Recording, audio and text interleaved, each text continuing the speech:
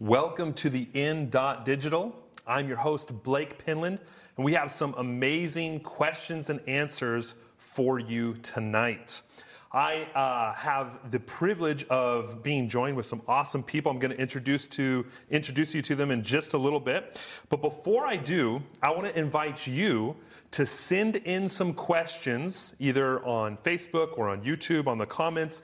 Let us know your questions about death, because we're trying to ask the question, is death the end, and find answers from the scriptures tonight. So we have some awesome people here to join us. I want to introduce them. Justin Torossian, how are you doing tonight? Doing great. Doing great. That's awesome. Happy to be here. Happy to be here? Yes. Okay, I'm excited to hear from you. I just saw your episode from last night, and I'm pretty excited to dive into some of those questions as well, too. Now, your lovely wife, Charissa Torossian, how are you doing this evening? I'm just like him. I'm excited to be here and looking forward to hearing the questions from everybody. Yes. Excellent. Awesome.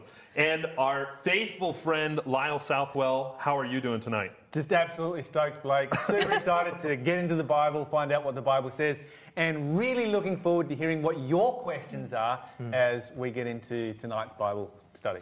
Well, before we get into those questions, I have an awesome free offer. I don't know if we can zoom in or not, but if you can look at this, I'll try to hold it up right here.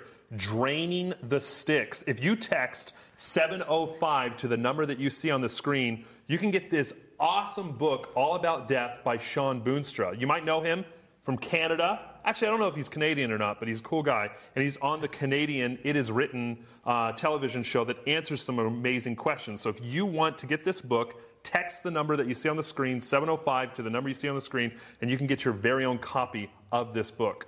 So let's dive in. Are you guys ready? Let's go. Okay. We've got a whole bunch of questions. We've got a great show in store for everyone. We've got questions here. I'm actually also looking forward to seeing the questions that are going to come in. But I want to get us started with the first question that we have here. Someone wrote in this question, and they asked us this question. It's a good question, too, because I've heard it before. Didn't Jesus promise the thief on the cross that he'd be with him in paradise that day? Now, that's something I've heard that many, many times. So how do we make sense of this? Yeah, definitely. That's a great question. It's actually a very common one when it comes to the topic of death, because people often refer to it and say, well, Jesus promised the thief on the cross, this day you will be with me in paradise. So they just stop there instead of looking at the rest of what the Bible has to say on the topic. But if we actually turn there together and, if we open up our Bibles to the Gospel of Luke, we see here that Jesus was there. There was the thief on the cross. Remember, he was crucified between two thieves. And, the Bible actually tells us that one of these thieves was, railing accusations against Jesus. He was cursing him, etc. The other one, actually, as time went on, he changed his story. He changed his tune, and he actually realized Jesus is the Messiah.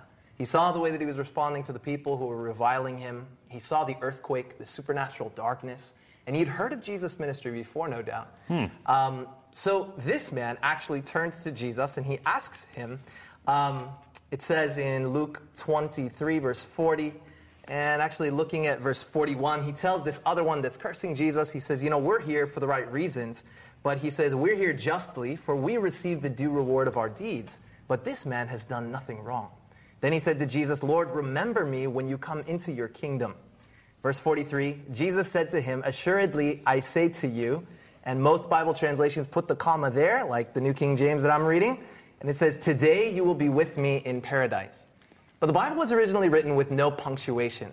And so the Greek New Testaments didn't have punctuation. They weren't added until, for ease of reading, until the 11th and 12th centuries. But when that happened, of course, it was a little tricky sometimes, like in this case, to know where it goes. Now listen to this. I'll read it two different ways to you. Okay. We'll go to one more verse, and that'll answer it. So Jesus said to him, this is how most people read it. This is how it is with the comma as it's written in the New King James. Assuredly, I say to you, today you will be with me in paradise. But if you move the comma one word over, it reads this. Assuredly, I say to you today, you will be with me in paradise. So that's totally different. Yeah, so the question is, well, how do we actually know if he was with Jesus in paradise that day? Well, the answer comes a few chapters later in chapter 24. John chapter 20, talking about after Jesus' resurrection, how Mary came to the tomb, she clung to Jesus, and Jesus spoke to her, and he said something very, very interesting to her. It says in verse 17, thank you, yeah. So she realizes it's Jesus, she says, Rabboni, which means teacher. And then verse 17, Jesus said to her, do not cling to me, for I have not yet ascended to my Father. So if Jesus had gone to paradise with that thief that day, then he lied to Mary. But we know that Jesus cannot lie. The Bible says God cannot lie. In Titus 1 verse 2. So clearly here, Jesus says he had not ascended to his Father yet. So the thief on the cross couldn't have been with him that day in paradise, but the proper reading is, assuredly I say to you today, while you see me dying on this cross, while you are there crucified, while everything looks grim and dark, today I say to you, you will be with me in paradise. So it's kind of like, even though the Greeks, well, at least the ancient Greeks, they're not using any punctuation, and it can be read either way. When you look at the evidence of the other scriptures, you can go, okay, that's the way that you need to read exactly. it. Okay, so because when you read it, it can be both. It can be both ways, but when you compare the evidence of the rest of the scriptures, you go, okay, well, that's the only way that it can actually be. Exactly. Especially Jesus' words to Mary just a little while later. Well, I hope that helps our listeners, and I hope that answers that question. It really helped for me as well, too. We're going to go to the next one here. I'm actually going to ask the question from one of our listeners, Philip. Okay? Now, Philip writes in. I'm going to read this question because it's a little bit complicated, but I think it's actually really useful to hear the whole context of the story. So here we go. So Philip writes in, hi, friends. So already, we know we're starting out with a good relationship. So, hi, friends. My mom is weeks away from passing, and she is bedridden. Her mind is back in her and our childhood. She had a miscarriage between the second and the third child, and there are actually 5 siblings. Anyway, my dad passed 3 years ago, and he kept saying that a little girl came into the room the days before he passed, but there was no little girl actually there. Now my mom is saying the same thing, but there is no one there.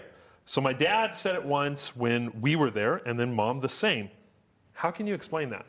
What's going on? That's a really good question, and it's really good to hear from our friend Philip again, because I remember him from a previous series. We're sorry to hear about what's happening with your mum right now, and I guess this is actually not a very uncommon experience. Your parents aren't the only ones who had experiences like this.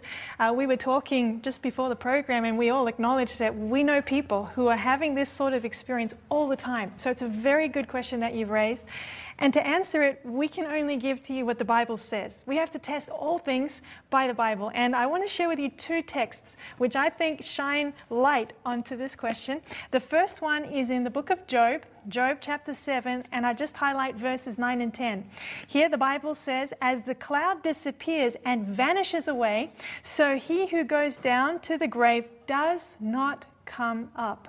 Verse 10, he shall never return to his house, nor shall his place know him anymore. And then if we cross-check this text with another one, in the book of Ecclesiastes, we will find another powerful insight from God's Word on this question, Ecclesiastes chapter 9. And actually, this was quoted multiple times in our series this week, but it's such a foundational text to this topic, what happens when we die. Ecclesiastes chapter 9, verses 5 and 6. The Bible reads, for the living know that they will die, but the dead know nothing. And they have no more reward, for the memory of them is forgotten. Also their love, their hatred, and their envy have now perished. Nevermore will they have a share in anything done under the sun. So I guess for me, as a Bible-believing Christian, with these experiences, I test all things. We have to test them by the Word of God. We can't be led by our feelings or our experience. We test our experience and our feelings by this book, because this book is the Word of God. So even though our emotions and our feelings and our experiences can tell us one thing, you're saying that they actually can be manipulated by the devil? or by evil Yeah. spirits. Is that what you're saying? Yeah, and I think as we keep going tonight, and we'll probably look at some other questions and passages where we're going to see that part of the reason why this is all so important to know what the Bible teaches is because it tells us that Satan will try to deceive many people through signs and wonders, through things that they can see, through our senses. At the end of time and in the world today, and so it's good to know what really the Bible says on this. Well, I think this kind of leads into our next question. How do you explain out-of-body experiences? I mean, I know in college I was friends with a few people who claim to have these out-of-body experiences. Were they just making them up? Are they real? Are they fake? What's going on with that? Lyle, can you help us with that? Sure, and this is a really good question. It's something that is, once again, it's not that incredibly uncommon. It's certainly more uncommon than having experiences with ghosts and so forth. However, there are a number of ways that out-of-body experiences can take place. The first way is through drugs, and there are 3 different ways that can happen. Through drugs, it can be in a hospital setting, it can be in a natural setting, we'll talk about that, or it can be just with recreational drugs. So, for instance, I had a friend when I was an apprentice who used to experiment with all kinds of recreational drugs, and he used to have out-of-body experiences. He used to float around the room, he used to look down on his body, he used to go through the tunnel, he would go towards the light, all of these kinds of things, and that was through the use of recreational drugs. Now, of course, when you're in a hospital setting, and particularly if you are in a hospital setting that is a life-threatening hospital setting, so your life is at risk, there is every chance that you're going to be being hit with vastly more powerful drugs than what you're using in a recreational environment. And so it would not be surprising for these same kinds of things to take place as a result of what is happening in that hospital setting. The third way that this happens, of course, is naturally. And when a body begins to die, when your body begins to die, and some people come very close to death, their heart shuts down, stops beating, all these kinds of things, your body is full of natural drugs. And when the body dies, of course, the places in your body where these natural drugs are being stored and held back and released appropriately can just, it just relaxes, it releases, everything goes straight out into the bloodstream. And you can get a combination of that along with what is happening in the hospital setting, or you can get enough of that in a natural setting, say in a traumatic injury, where that can take place. And so there is definitely a drug-induced out-of-body experience that can happen, but I'm not going to discount the supernatural experience, because once again, we know the Bible says that Satan goes around like a roaring lion. He's trying to deceive as many as he can. The Bible says that his deceptions will be so powerful that if it was possible, they will deceive the most righteous people on earth. You'll find that in Matthew 24 and verse 24. And so we mustn't discount the fact that Satan is out there and he is trying to deceive people. And by giving people these kinds of experiences, Satan has a very powerful deception, because people will tend to go with their experience rather than what the Bible says. And we should always go with what the Bible says, because this is the Word of God. This is what we can trust. That's right. That's a good point, Lyle. And I recently injured my back, and I took a ride in an ambulance, and they gave me some stuff that it was a wild ride, and I'm just glad I'm back and I'm safe. So I can tell what's happening here is like those kind of things can happen, and you feel like your body's doing all sorts of things, but with the senses, they can be manipulated and changed without actually having those things happen. So don't recommend riding ambulances, actually. It's not fun. But what I want to do is take a minute to remind our listeners we have a free offer. So if you want to check this out, this is Draining the Sticks. And the little subtitle here is Taking the Mystery Out of Death and Hell. And it's by Sean Boonstra. If you text 705 to the number that you see on the screen, I'm getting a little zoom in. Look at that action. I'm excited about that.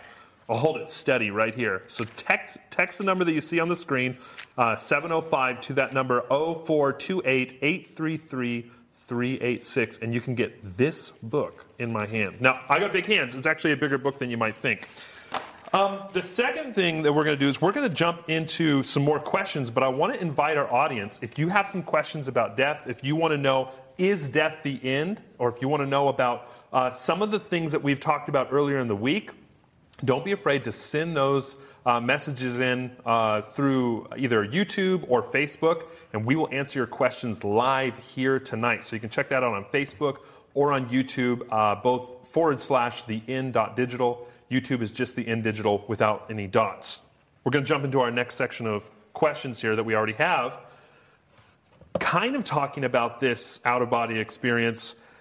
It's a difficult topic here, but doesn't the Bible say that Rachel's soul departed? Now, Lyle, you tackled the out-of-body experience. What's going on with this? Okay, so this one you'll find in the book of Genesis, chapter 35, over here in verse 18. The Bible says, and this, of course, is telling the story of Rachel when she is about to pass away. She passes away in childbirth. It's a tragic story.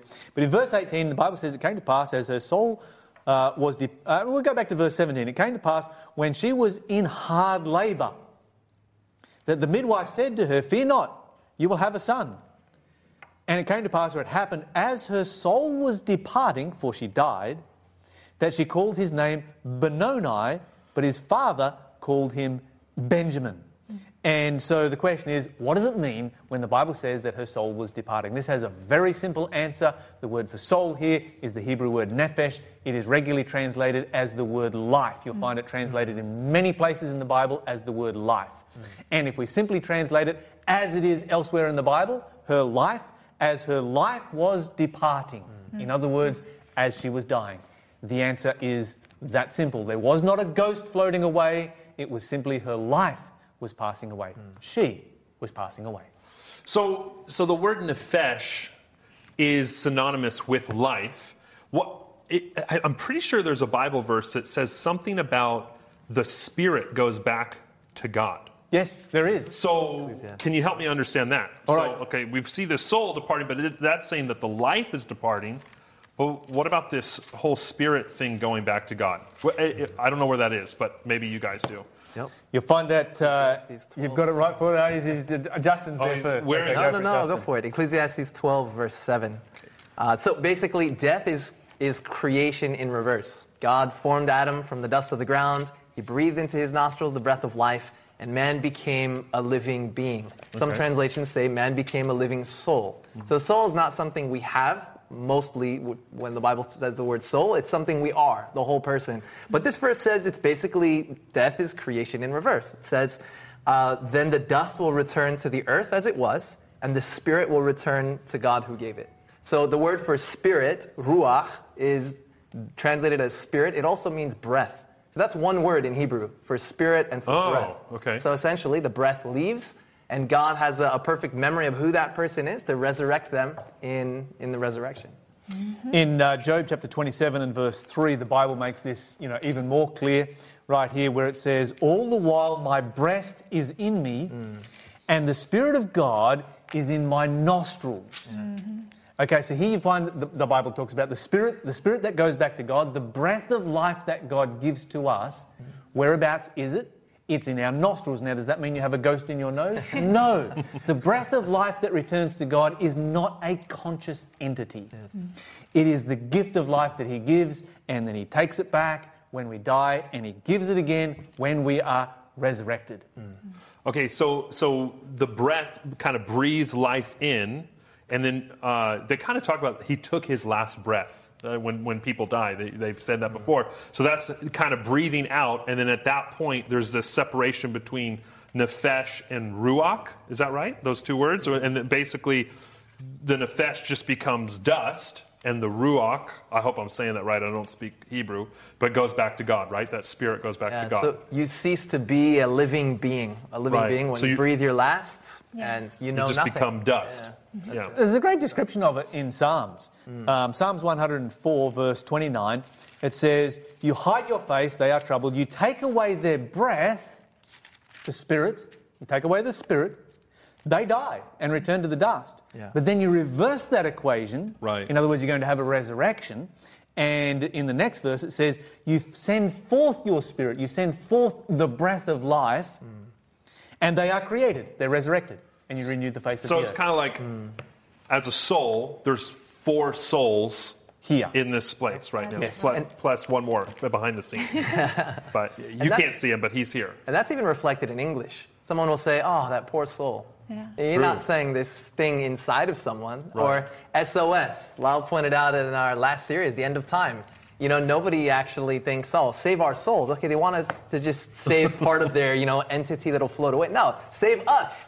Save those of us who are That's here. why, and that's echoing a biblical teaching, because even in 1 Peter chapter 3 and verse 20, it talks about how 8 souls were saved through water in the ark. Yeah. So They weren't ghosts. no. No. Because Noah and they his were our ancestors, and Yeah. we are not ghosts. That's right.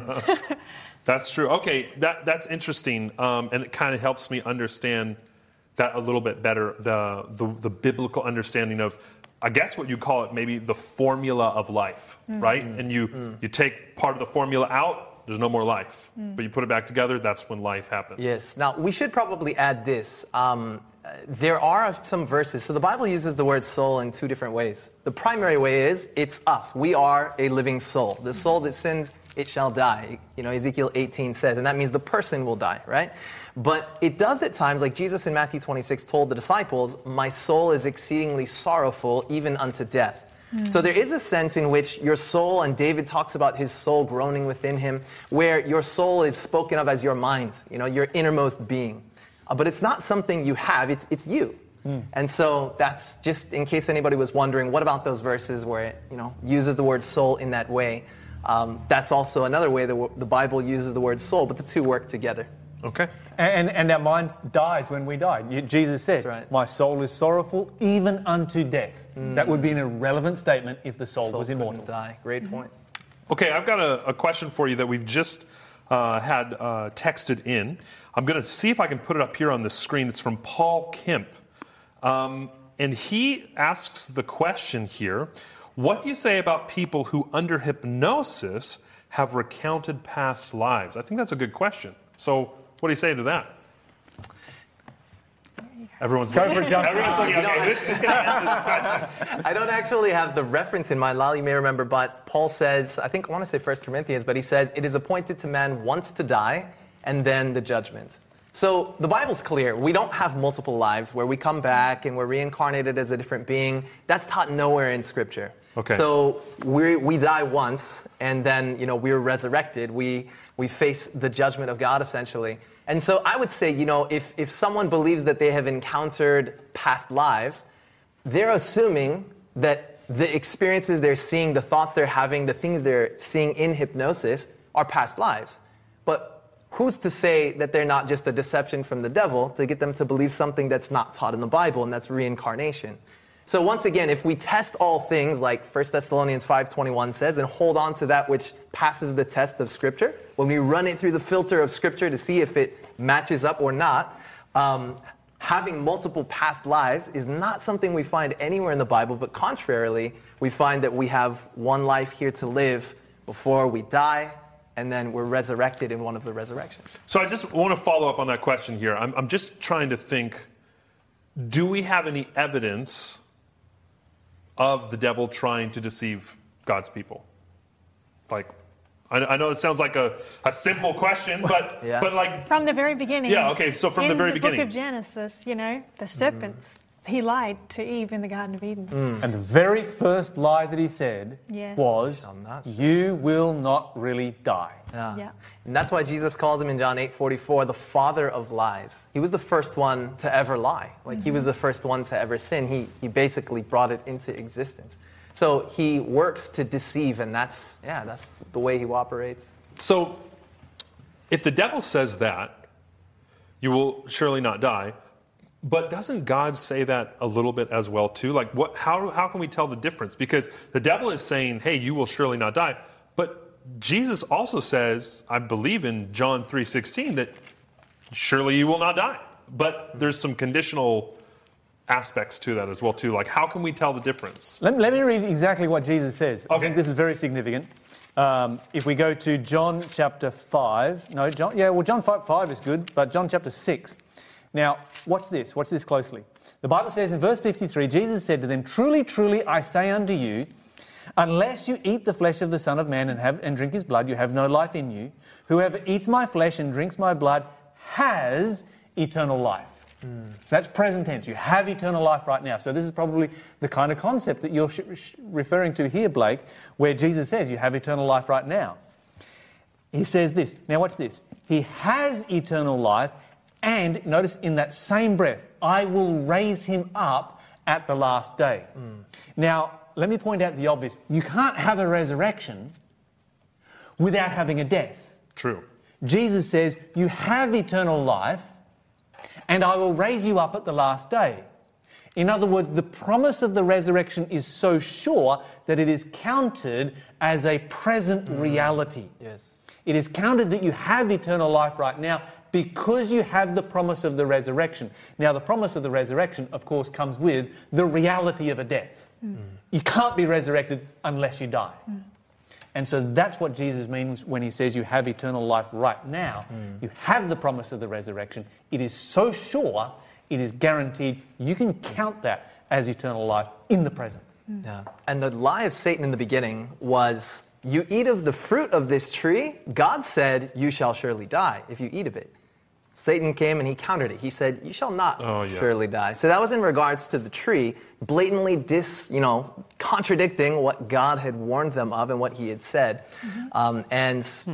So he contradicts God there and says, you will not surely die, and gets them to believe his word. This kind of goes into another question that we have from one of our listeners. And I think it ties in well to what we're kind of talking about, so I'm going to ask it now. It's talking about Saul. So the question reads, how do you then explain how Saul was able to communicate with the dead prophet Samuel? So, because we're making some pretty clear distinctions here that you can't have life again without a death. Well, this guy died, and apparently in this Bible verse, he comes back and he's alive. So how do we explain this? That's a really good one. You want to go first? Lyle? Oh, I heard you breathe. It's like, he's ready. we're all competing here to see who can answer. Go for it. Well, Charissa. there's just a couple of things that we need to put on the table as we consider the verse. So the first thing is there's an interesting incident that takes place in 1 Samuel chapter 15 between Saul and Samuel the prophet. And at the end of it, because Saul, he actually does what God says not to do, and he doesn't follow him completely. But it's interesting, it says in verse 35, and Samuel went no more to see Saul until the day of his death. So that was the last time they saw each other, according to the Bible. But then you come to chapter 28. And this was because Saul was rebelling against God. Yeah, and he was... So God is not speaking to Saul. That's a really good point. And he's not speaking through Samuel to Saul. That's right. And that becomes even more clear, and the Bible just backs that right up in chapter 28, where it says here, he goes to consult a medium. And it's interesting... Just pause real quick. What is a medium, just so we're all on the same page? Someone who communicates with the departed loved ones, or the dead. Or claims to communicate so with someone the dead. Someone who claims to communicate with the dead or the departed. Okay. And this is what it says concerning this visit to this medium who claims to communicate with the dead. In verse 6 it says, and when Saul inquired of the Lord did not answer him, either by dreams or by the Urim or by the prophets. So God was, he had channels by which he would communicate with his people, but he wasn't. That's the Bible specifically says he wasn't doing that. He wasn't doing it by the prophets. He wasn't doing it by the prophets or by the Urim. Samuel. Yep. Samuel had been a prophet, but he was dead. That's right. So God is not communicating via the prophets. Yes. And then it says here, in verse 15, now Samuel said to Saul, so she supposedly conjures up the dead Samuel, the dead prophet Samuel.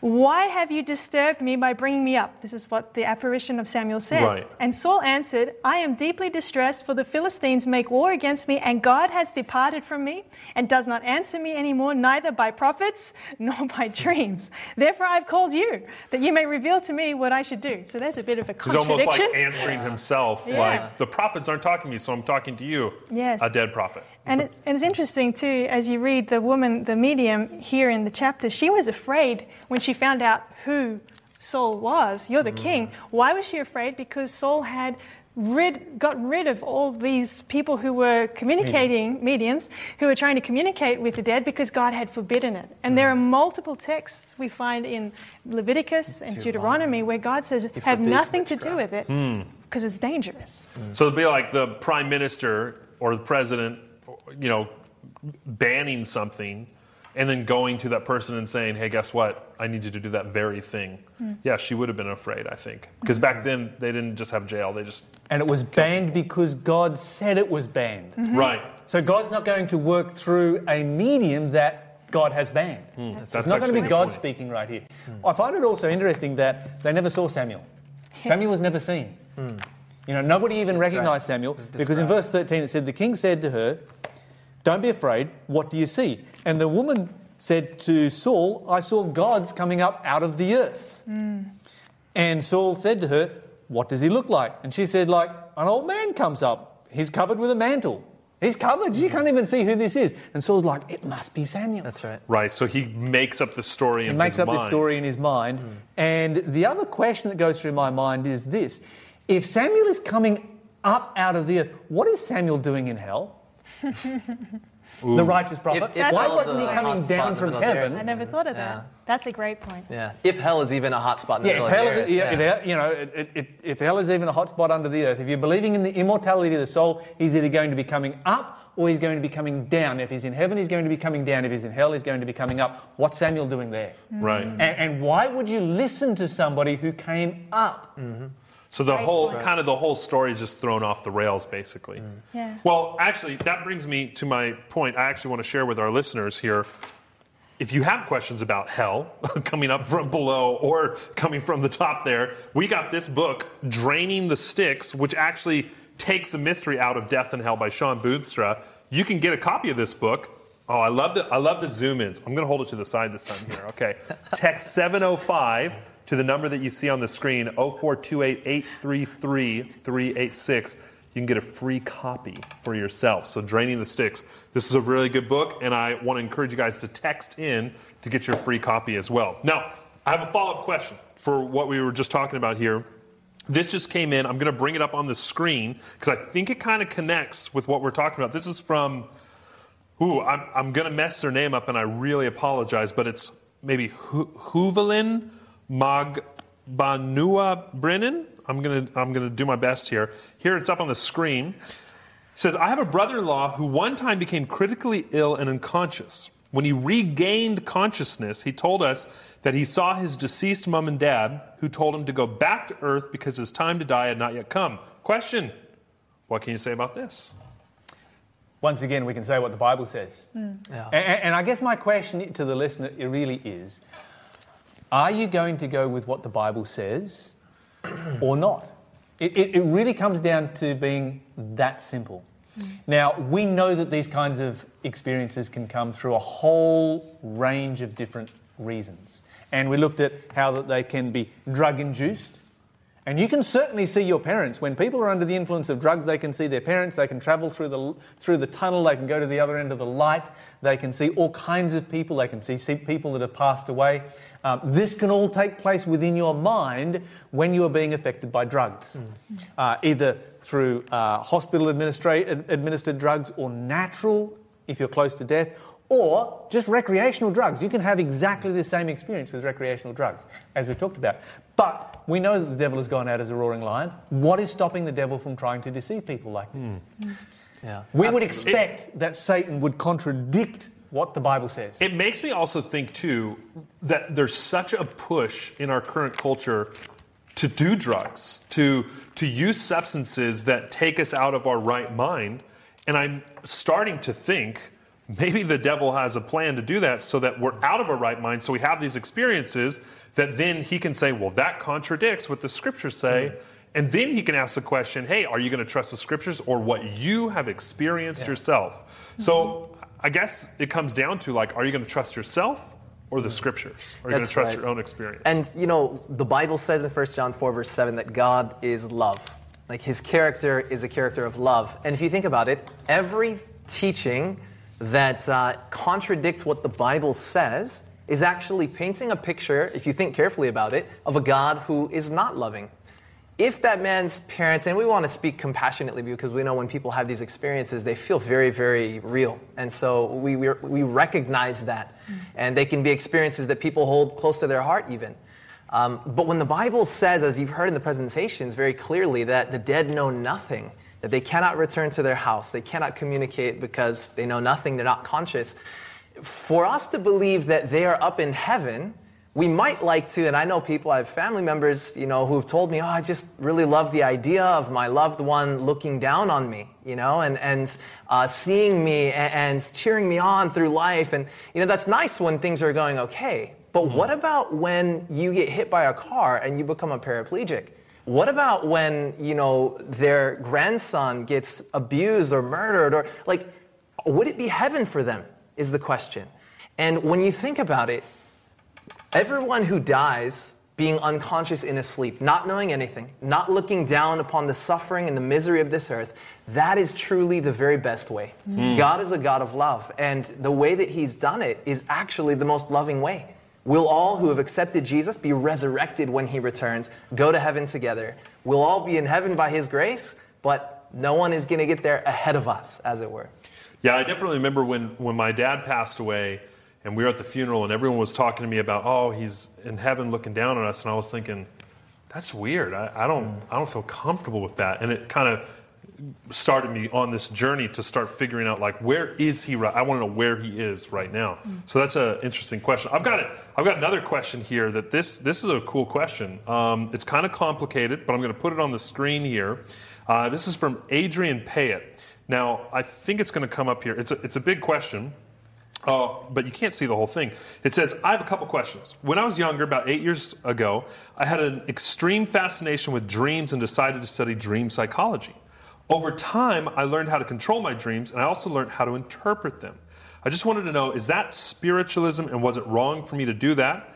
Is this from Satan? So that's the second question. And then the last part here, I've had a whole lot of dreaming experiences which have all come true, and about 4 years ago, I've been trying to get away from all that, but it always comes back to haunt me.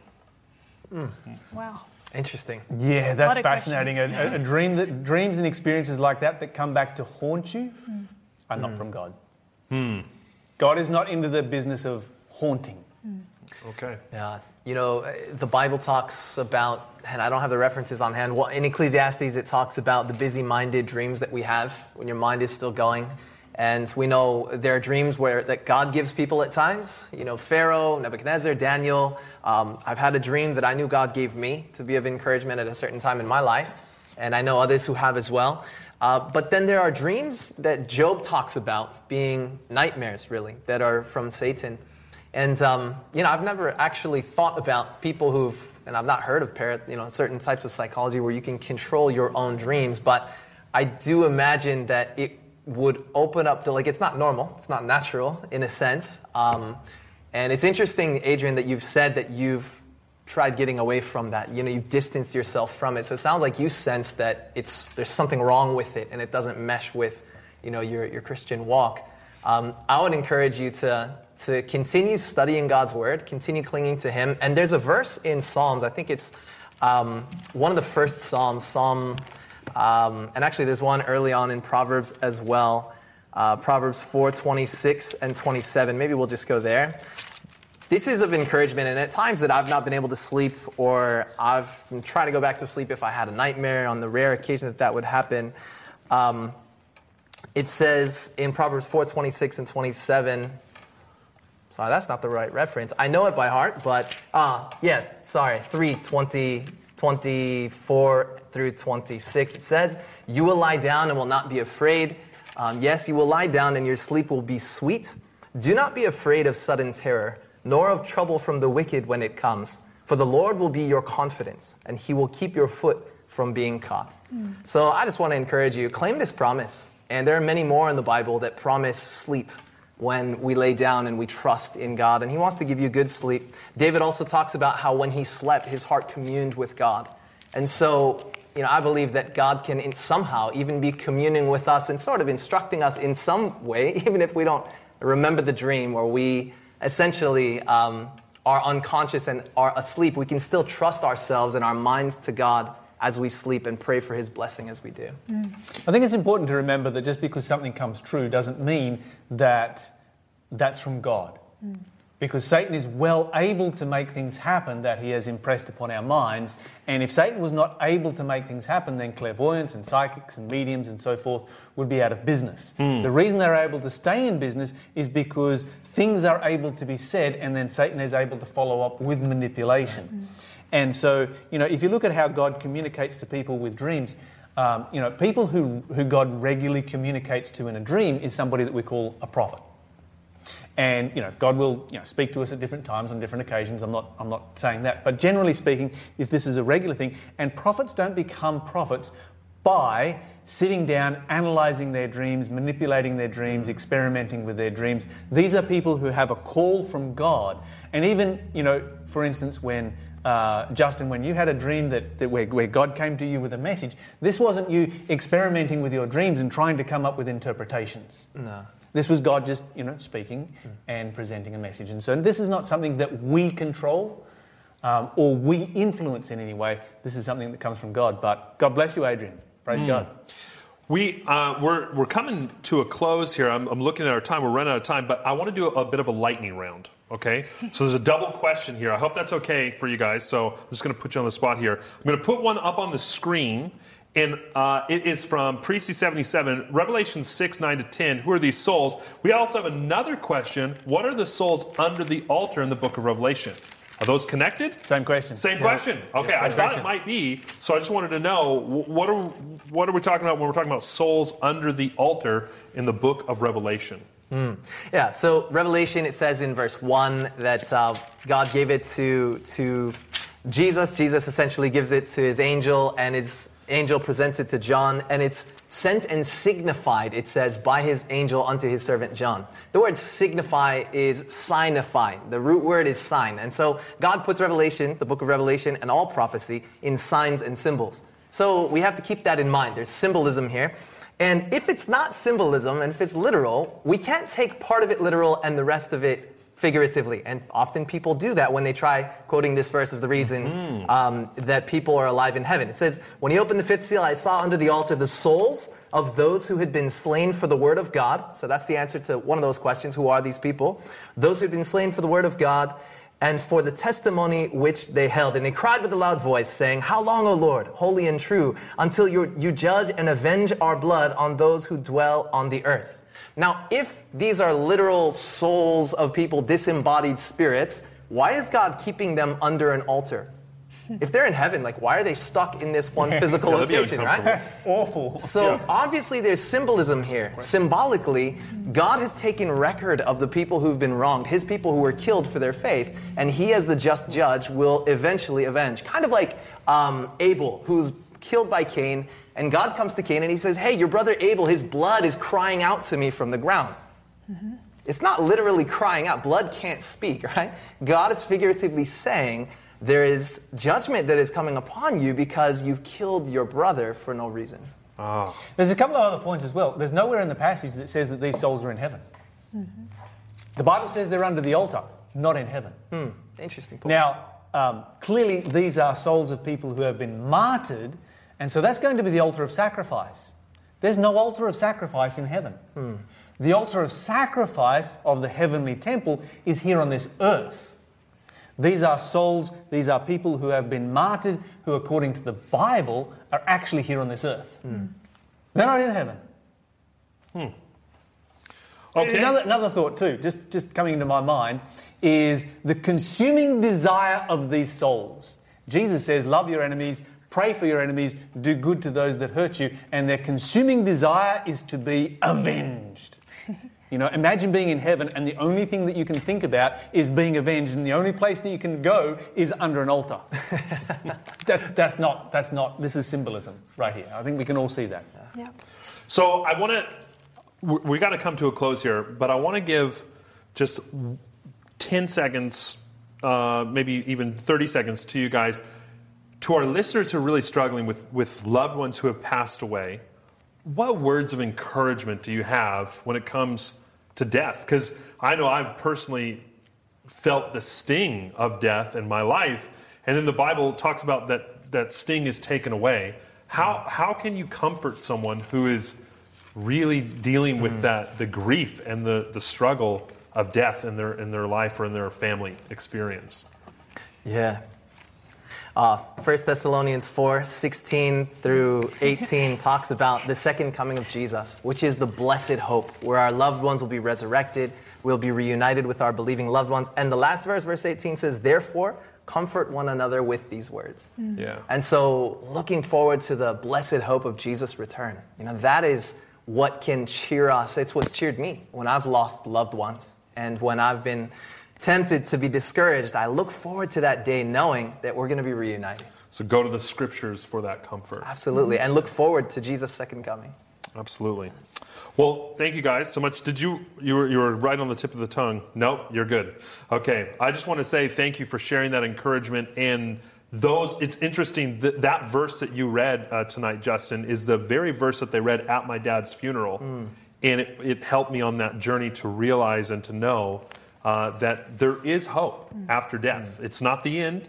It's the end of life in this capacity, but there is a resurrection coming, and Jesus is coming back for us in the future. And so I'm really excited about that. If you have questions about whether or not there is life after death, hell, if you have questions about what happens when a person dies, text 705 to the number that you see on the screen, 0428-833-386. Look at that little zoom in. I'm going to duck in here, right here. Check it out. Get this book by Sean Boonstra, and you can unravel some of the mysteries around death for free. All you got to do is text in that number. Thank you so much to our listeners who took the time to send those questions in. We hope that this time has been helpful, and we've got many presentations happening next week. I think our next one is actually on Monday at 8 p.m. Australian Eastern Standard Time. I hope I said that the right way, but just look up the time in Sydney. That's the time at 8 p.m. And that is going to be available on YouTube and Facebook, and I believe Lyle will be presenting that as well too, so I'm looking forward to that. We also want to remind you as well that on Tuesday, we have our friend Kathy who's going to come and share her testimony. I believe that's also at 8 p.m. as well too, and you don't want to miss out on that. She was previously a clairvoyant, and she has become a faithful follower of Christ.